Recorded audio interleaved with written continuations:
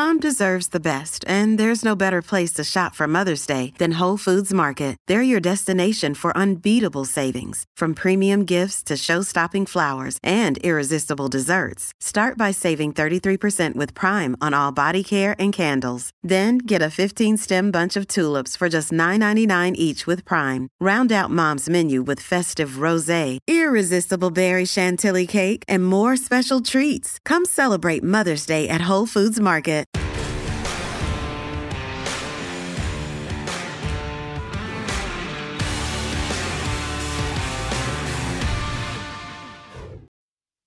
All right, folks, it's almost time to ring in a new year, and chances are you're hoping 2024 will be better than 2023. I mean, let's go, Brandon, right? But politics aside, let's talk about health. The number one American resolution with each new year is to lose weight and get in shape. Well, thanks to those magical little shots, that might be a little easier this year, but is that the way to go? And speaking of shots, Big Pharma is begging us to take all the jabs, but with confidence in science waning, many of us are saying that's a hard no. Another hard no, puberty blockers and hormones for minors to cure gender confusion.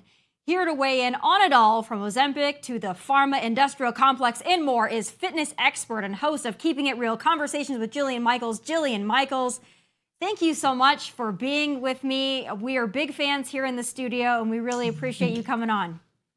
Oh, it's absolutely mutual, and thank you for having me.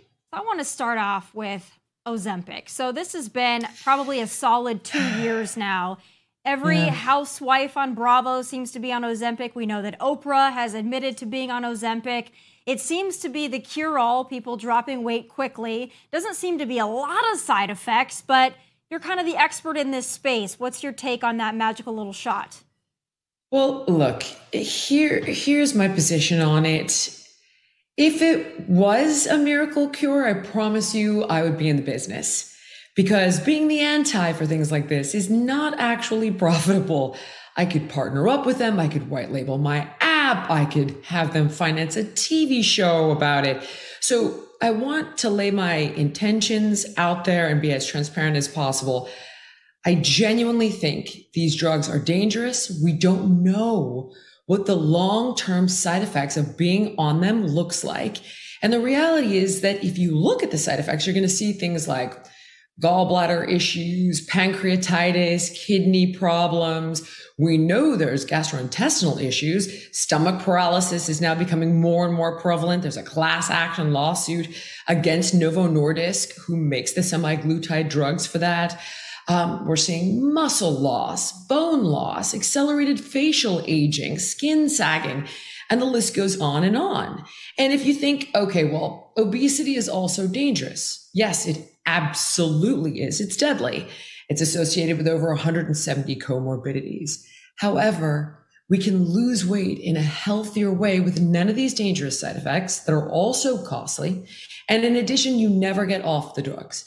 So if you said to me, well, Jill, it's kind of like Chantix for smoking. You're on it for 6 months to a year. You feel crappy. There's some side effects, but it's a permanent fix. I'd be like, well, okay, I guess maybe let's look at the cost benefit analysis a little more closely.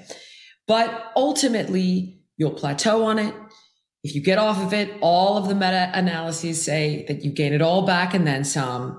You have to be on these things for the rest of your life. And to me, it's a non-starter in my personal and quite honestly professional opinion. So what do you say to those that want to be on Ozempic or the generics of that because they want to get the weight off, and then they say, hey, listen, I'm just training myself to eat less, and then I can go off of it and continue that lifestyle? People that do want to work out, they eat healthy for the most part, but this has just helped them to maybe eat less and train themselves to eat less, and they really are on it for 6 months to a year. Do you think that maybe that might help jumpstart people into the health and wellness lifestyle? Maybe there could be another side to this that would help some people? If any of the data suggested that actually happened, I would be with you, but it doesn't. We know in overwhelming studies that have been done that when people get off of the drugs, they gain the weight back. They're not being trained to eat less food. They're being chemically induced to do so. When you remove the chemicals, that are inhibiting appetite, appetite comes back. So if that was the case, yes, I'd be behind it 100%, but it isn't. Where I do believe that these drugs could be beneficial, and this is through interviewing doctors like Dr. William Lee or Dr. Peter Attia, who everybody loves, as a life or death intervention for people who are dangerously overweight, 400 pounds, 500 pounds, right? Then yes, I think we've got to do something. We've got to intervene immediately and get a grip on what's really going on, right? But most people are doing this to lose 20 pounds. And I have zero judgment. It's your body. It's your life. It's just my job to say, hey, listen, there's a host of side effects here. It's very expensive. You never get off of the drug. You're a patient for life. That's it. And if you do, you're going to keep all the accelerated facial aging, all the sagging skin, the muscle loss, and a significantly slowed metabolism that will cause you to yo-yo in a huge way. The pendulum's going to swing all the way back over, and the data shows us that. Right. So let's talk about the other side of that coin, and that's the other side of pop culture, which seems to be this obesity worship. You have people saying, big is beautiful. We know that there's been campaigns surrounding this, and I'm not talking about being a little overweight, a little chubby. There is obesity worship in people like Lizzo and others in pop culture, and I think it's sending a really mixed message to, especially to young women, because you don't want them to be this heroin chic like you're seeing with the Kardashians and others. But then on the other side of that is obesity that they're being told is beautiful and is the new normal. So how do you combat that in the messaging? And do you think that this obesity worship might actually be worse than the worship of thinness or skinniness? I think they're flip sides of the exact same coin.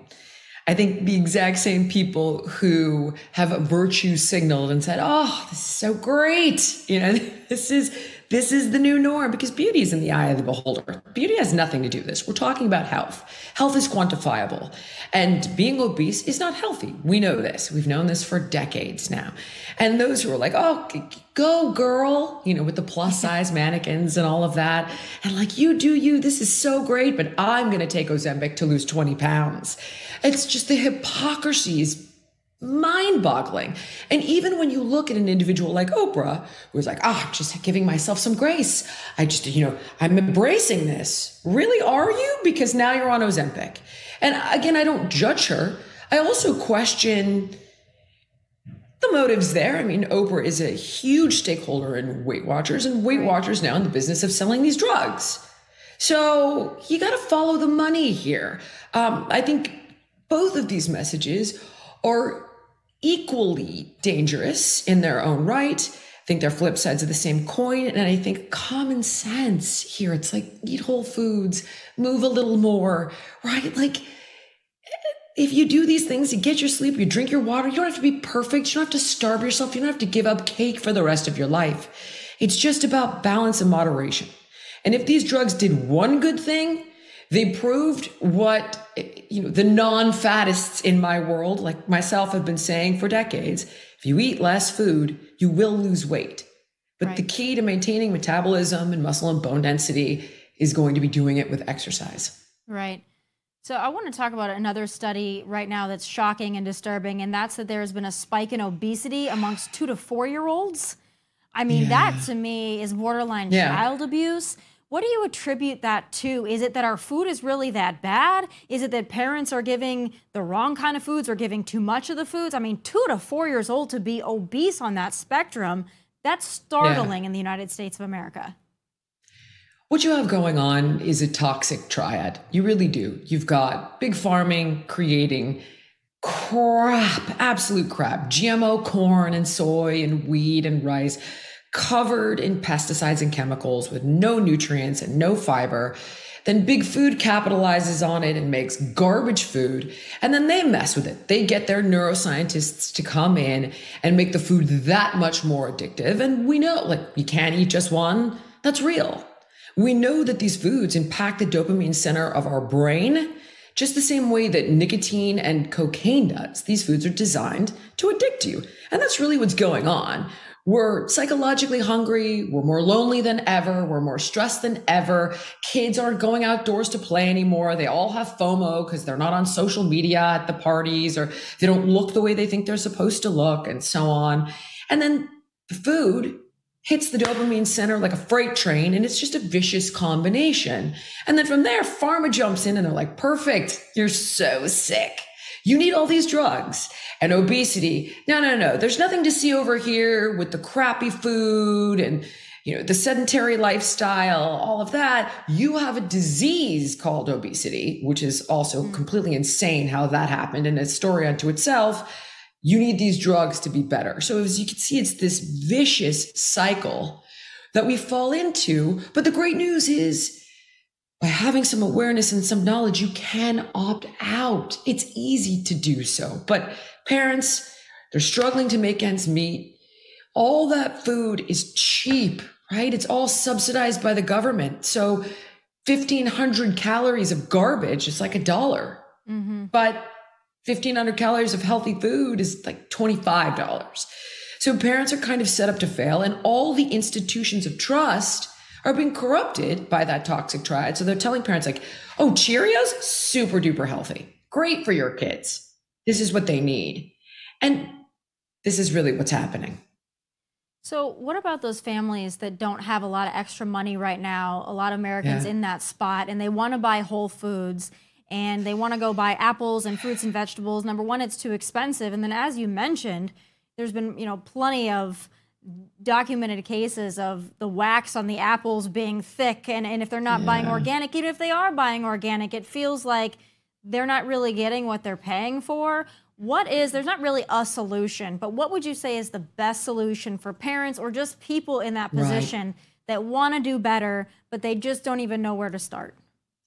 The key really is better, right? It doesn't have to be perfect. It has to be a better option. I recently had to do a trip where I drove across the country. You see like, oh my God, miles, hundreds of miles, and it's nothing but truck stops. And there's a Subway, or there's an Arby's, there's a McDonald's, there's a gas station. You're like, okay, what am I going to eat here? A Starbucks, maybe. When you walk into those places though, right? You walk into the Starbucks, can you get the protein plate with cheese and crackers and apple slices? Is it organic? Is it hormone free? Is it perfect? No, but it's a heck of a lot better than the Big Mac, the fries, and the soda. So the first thing we can do with foods that are not ideal is eat less of them. And we've seen this in two different places. One, all these drugs with regard to weight loss are now saying, look at what we're doing for heart health. Isn't this amazing? We're seeing that the numbers for heart disease are going down. There's no mechanism. There's nothing in the drug that's directly impacting heart disease. It's the weight loss. So now there's a study called the Twinkie diet by a professor of nutrition named Mark Taub, and he ate nothing but food in food deserts. And I believe it was for, 2 months, but he simply ate less of it. And he lost 27 pounds. His heart health improved. LDL went down. Triglycerides went down. So the idea here is that eating less of this stuff helps significantly. Moving your body, exercise, the number one form of preventative medicine, even if it's a step goal, even if it's just doing squats and lunges and push-ups intermittently throughout your day for a few minutes here, a few minutes there, a couple resistance training sessions a week. These things will make a huge difference, making the better choice at the Starbucks, at the Subway, even at the McDonald's. The chicken salad, dressing on the side instead of the fries, the soda, leave the soda out. I'm not saying it's easy. It's not easy for all the reasons we've just talked about, but it is simple and it will work.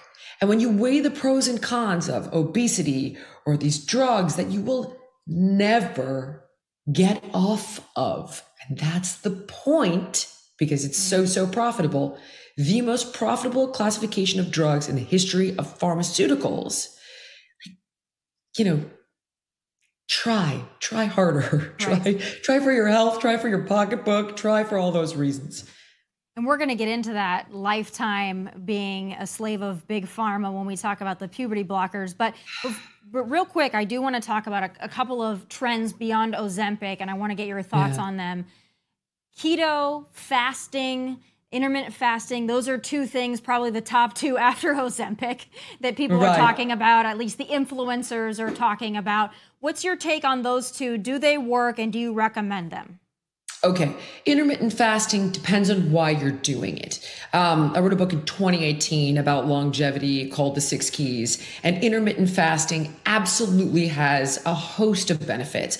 If you're doing like the 16-8, where you don't eat for 16, you eat for 8, or even like 14-10 and so on, a minimum of a 12-hour fast window improves your sensitivity to insulin, and it frees your body up to focus on other things. We shouldn't be digesting food all the time. It's not optimal for our health. So there is no question, just for those two things, it's beneficial. If we're looking for autophagy, which is where the body can cull dead and senescent tissue, we don't want these things building up in the body. They create inflammation and disease. That's a longer fast window for optimal results. So if you were interested in doing that, you'd want to do that like 36 to 48 hours, up to 72 hours for people who are really committed. But you would do it very sparingly, like once a quarter, every 3 months. And I don't even have the dedication to do it. I keep telling myself I'm going to do 36 hours in January. So we'll see if I do it this year. But it does have health benefits. It's irrefutable. For weight loss, no, the only reason it would lead to weight loss is because you're skipping a meal. So you're cutting back calories. And the reason people fail with intermittent fasting and weight loss is they just pack the same amount of calories in that 8-hour window. So then they get really discouraged. It's great for health. If you want to lose weight doing it, then you actually have to skip that meal. So you're cutting out 500 calories each and every day. Keto, I'm not a fan. I've never been a fan. If you are a type 2 diabetic, if you have a health condition, seizures, something of that nature, you have epilepsy, then talk to your doctor. If your doctor wants to utilize this diet under medical supervision to help with a specific medical condition or a hormone imbalance that is advanced, you have advanced PCOS, advanced type 2 diabetes, then to help turn this around quickly, you might want to do this diet again under medical supervision for a finite period of time, predominantly plant-based. And what I mean is you don't want like a ton of fake meat and fake fat and like bacon. No, clean proteins, lots of vegetables. That's the only way I would ever recommend it. And the reason I would never do it long-term, put simply, you're losing so many nutrients. Like when you look at foods like purple potatoes, we know they're fighting colon cancer. When you look at pomegranate, we know that it's one of the top things you can do to help replenish a little microbe in your gut that fights cancer. It's absurd. There's no reason to do it. None. And you're cutting out a ton of nutrients that are really beneficial for your body. It's extraordinarily restrictive. The Mediterranean diet remains arguably the most accessible and the most advantageous diet for human beings everywhere. And what's it doing? It's giving you all 3 macros in their most ideal form. That's the magic behind the Mediterranean diet.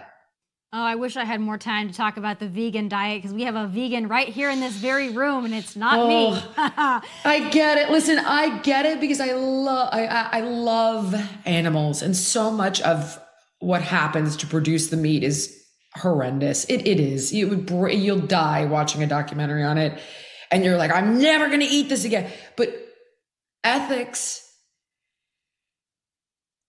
and health don't always intersect. If you were a hunter and you were, culling an overgrown deer population, doing it ethically with a clean kill and keeping the meat, then we wouldn't even have the ethics conversation, right? Or if it was all ethical and grown, healthily and grass-fed beef and happy pasture-raised chickens. I get it. I get all the ethics and the environment and the animal stuff. Health is a different conversation.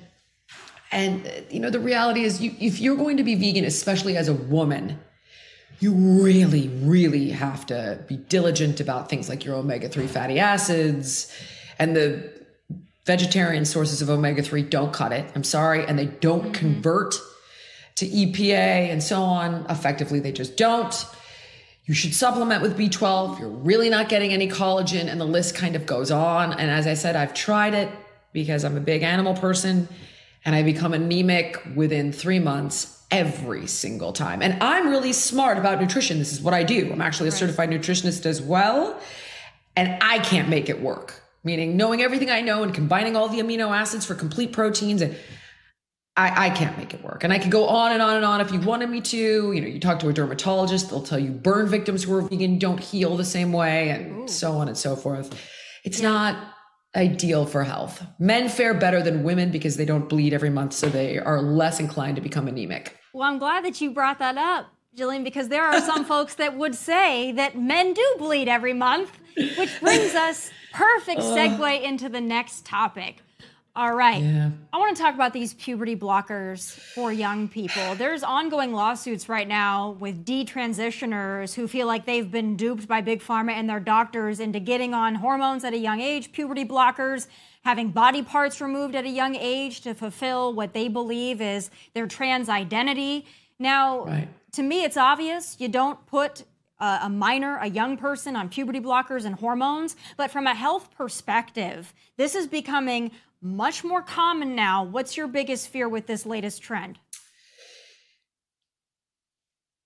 This is experimental and dangerous. The question is how dangerous? And we really don't know. So you can speak to a neuroscientist and a psychiatrist, and they're like, well, the brain is expecting hormones at a certain age. We really kind of don't know what happens when the brain doesn't get them. Right. We do know that there is bone loss, and they're like, oh, well, once we take you off the puberty blockers and we put you on the hormones, you're going to catch up. But now studies are showing that kids aren't catching up. They do have significant bone loss. And this means that at 50, you're going to fracture that hip, not 80, right? Which is arguably preventative with exercise and a good diet anyway. But nevertheless, you're also looking at things like fertility. Like, we just don't know.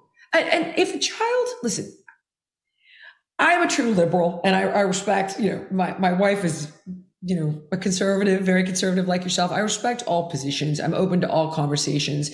What I mean by saying a true liberal is if one of my kids came to me and said, Mom, my son came to me and said, I want to go by Penelope, not Phoenix, and I feel like a woman. I'd say, you know what, sweetheart, let's see how this evolves. If that's what you want, I'll call you Penelope. You want to wear a dress to school, wear a dress to school, right? Like, play it out, honey. Let's see where it goes. I'm thinking, who's the child hurting? Right. Nobody. If he wants to explore this, explore this. If my son came to me and said, I want to do puberty blockers, it would be a non-starter, a no way, because I want his body to develop properly. This is about health. It's apolitical, period. So do you think, though, that... Oh, sorry, go ahead. Do you think that there is a space, regardless of political affiliation, do you think there is a space for the government, and I'm a big limited government person, by the way, but do you think that there is a space for the government to come in and say, this cannot be available to minors as really a preventative measure from what could amount to child abuse, whether their parents believe in it or not? There's a reason that we don't have kids drinking under age 21, hopefully. There's a reason you don't have toddlers operating motor vehicles. Is this the place of the government to come in and say, if you are a minor, you are not to receive body-altering trans surgeries at that age? Honestly, it would be the place of the doctors. But there's so many doctors that are getting that money from Big Pharma. I've yet to address that and why that's going the way that it's going. But those doctors should be informing policy, right? That's how this should be going.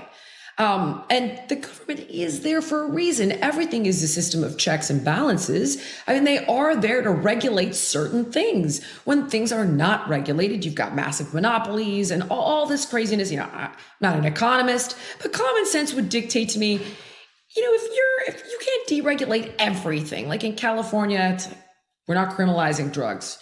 Right. Okay. But should we regulate whether someone can smoke crack on the street in front of my kids?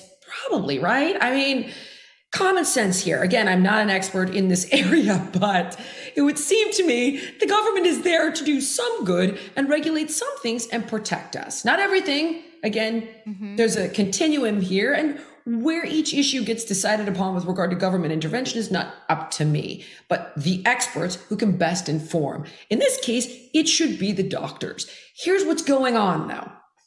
Again, you've got Big Pharma going in and corrupting our institutions of trust. How? Well, I mean, let's look at organizations like Harvard, for example. You're seeing it not just with puberty blockers, you're also seeing it with these weight loss drugs. They pay for the grants. They are paying for the research. Then the doctors are being paid in consulting fees.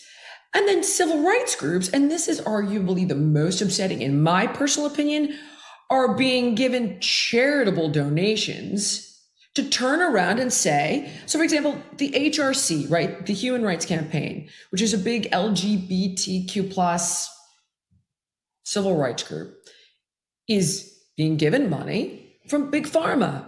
Then they create what's called an HEI score, a health, equity, and inclusion score.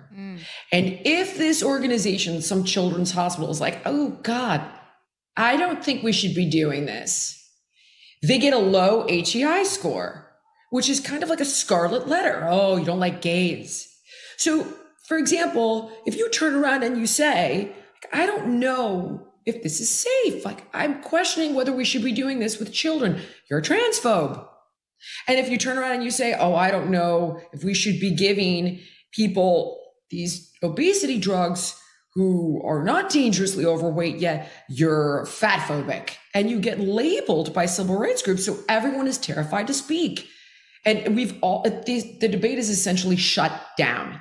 And that's why, quite honestly, you're not seeing more and more people speak out. And it's $1 billion business with a compound annual growth rate of about 9%.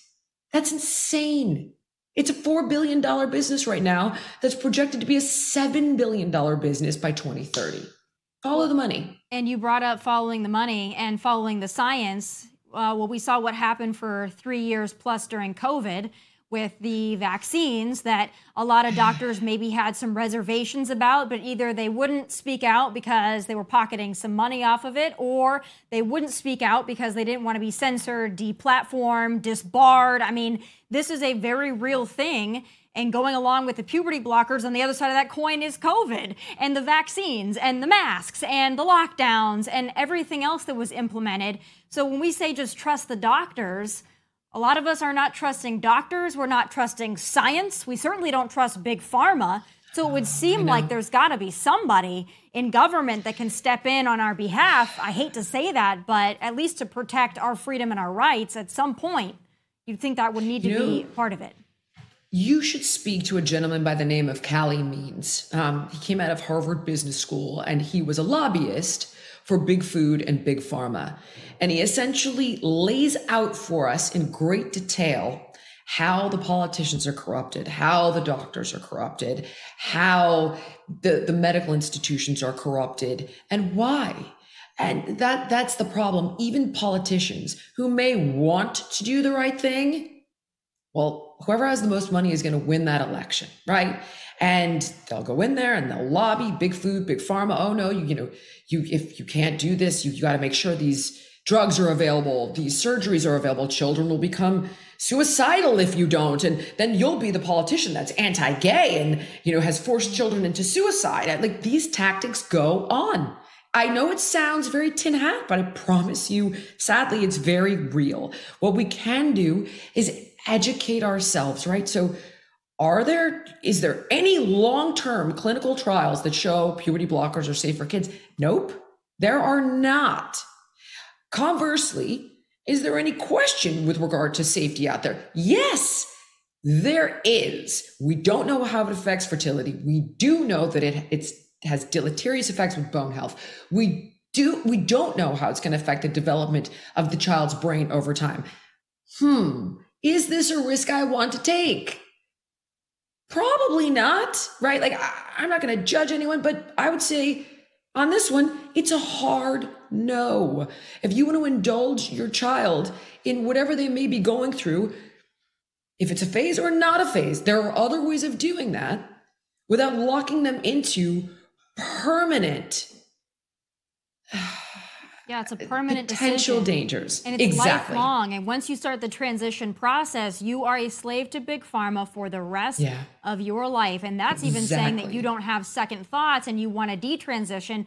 not entirely possible to detransition once you've cut off body parts, once you've been getting hormones. I've talked to several detransitioners who wish they could go back in time, but they can't, and their life will be forever altered. A lot of them on the brink of suicide, not because their gender wasn't affirmed, but because nobody stopped them from going down this path.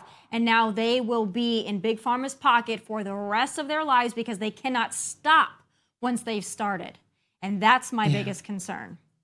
And you're absolutely right to be as concerned as you are. Oh, I wish I had more time because I wish I could ask you. You know what? I'm going to ask you just briefly. I don't have a ton of time, but I just have to while I have you. I'll try to be quick. No, I want to talk to you about this because it goes right along with that discussion. Here at Outkick, obviously Riley Gaines is a part of our Outkick family. I'm sure you're very well aware of what's going on right now with Title IX and women's sports. So I want to ask you, as a powerful female, female in the industry, in fitness, a public figure, what do you say to those that say that transgender athletes should compete against women and that Title IX should be open to anybody and everybody who feels they are a female? Okay. Sports is biological.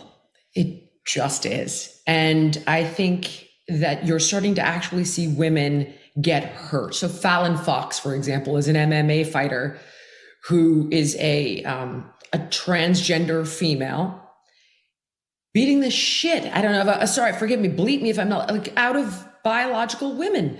Like, this is beyond the fact of fairness. And what we have trouble with as a society is fairness, right? Everybody wants to be fair. It's not fair. Well, here's the problem. I understand it's not fair to trans athletes because where are they going to compete? It's also not fair to biological female athletes. So you got an issue, right? You're not going to be able to be fair to everyone. For me, women, you can't compete. Like, Leah Thomas is 6'1". The percentage of biological females who are 6'1" is under 1%. Leah Thomas was number 400 when she swam as a male and number 1 when she swims as a female. We're going to systematically destroy women's sports. And I'm sorry. Listen, if you want to be trans, I support you. I want you to have all the same rights that I do. But at the end of the day, someone's going to get effed here. And if you're looking at, okay, you've got X amount of trans athletes and X amount of women, you're not going to win this one, right? No one's coming out unscathed. So to me, and here's one that I found really offensive, and I apologize because I can't remember her name, but it was really, really frustrating for me to see happen. A female powerlifter, a biological female powerlifter, came out and was furious because a transgender female broke the powerlifting record of 250 pounds that women have been chasing since the inception of women in powerlifting. Took the prize money. That's the other thing, is there's money here. There's scholarships here that are being taken from women. And there's not enough money for women in sports as it stands, right? So she speaks out and she's like, this is not okay. Like, we've been chasing this record for decades. You can't do this. And then she got suspended for 2 years. I could not believe it. Sometimes it's like up is down and right is left and black is white. It is just madness. So listen, as I said, I support equal rights for all transgender people, but sadly, sports is biological, and biological males, on hormone blockers or not, are still far stronger, taller, more muscle mass than a biological woman. And women are getting hurt, and it's taking opportunities and money away from biological women. It just is. That's the truth. Do you see, as many female athletes feel, do you think that it's offensive to women that we now have to use these terms like the biological females, the cisgender this? I'm personally offended because I'm not a cisgender. I'm a woman. If you think you're a woman, that's fine. But to me, and Riley Gaines talks about this a lot, but it's the language that we've been forced to use, where even when you were describing it, you had to say, well, the biological male who's a transgender female, and then the biological females feel upset. It's like, this is a man competing against a woman. Whether he feels like he's a woman or not, he is still a man, and we use these terms. And as a female who thought that the feminist movement was fighting for me and my rights, to now have to call myself cisgender or else be called transphobic. I personally find that to be BS. Okay. Again, I'm going to say there's a continuum here. You should not have to refer to yourself as cisgender at all. But if a person who is trans asks me to refer to them as a transgender woman, I'm happy to do it. I also think there is an inherent differentiation there, because it's like, well, biological, meaning I'm born a woman, and transgender, I transitioned into a woman. I changed my body and I took hormones. For me, I think it's like, okay, there is an inherent difference here. I don't judge the difference, but we're simply saying, okay, one human being started out like this and stayed like this. One human being started out like that and went this way. And you can say, all right, I see the differences. But I also think, as a person who fought to get rid of labels, like that was my whole generation, was the love is love, one race, human. And now you're watching Gen Z like, oh, you got my label wrong. I'm like, oh my God, what is happening? Like, I'm willing to call you by whatever label you want, because I don't care. If that's what you want and you find that to be, I'm respecting you by doing so, consider it done. But if you don't want to be called a cis woman, nor do I even know, I don't even get it. I don't think you should ever have to be, and you shouldn't have to subscribe to that at all. Nobody should. Right. Period. And I can't even, my kids get like, they try to talk to me about pronouns. I made my daughter watch a documentary on North Korea. I was like, honey, if this is the shit that's going to rub you the wrong way, I think you need some perspective. I think like, you're exactly right, because the pronoun craze and the sensitivities and the redefining of words, it's exhausting. Thank you so much for spending so much time with me, for running the gamut in all of our conversations. Oh my God, I've had a blast. I really appreciate it. We really hope to have you back. A very happy new year to you, and please do come back so we can continue the conversation. Much more to discuss. Thank you so much. It's absolutely mutual. My wife would kill me if I did not tell you. I'm also a fan, but she's a huge fan. And she's like, make sure you tell her I'm a huge fan. So just so you know, well, I really we're huge fans that. of yours in this house. That Thank means you a for lot everything. to me. Thank you so much for having the guts to come on with a openly conservative woman on a openly conservative network and Outkick channel. So we appreciate it, and please do come back. Would love it. Have a great one. Thank you. You as well.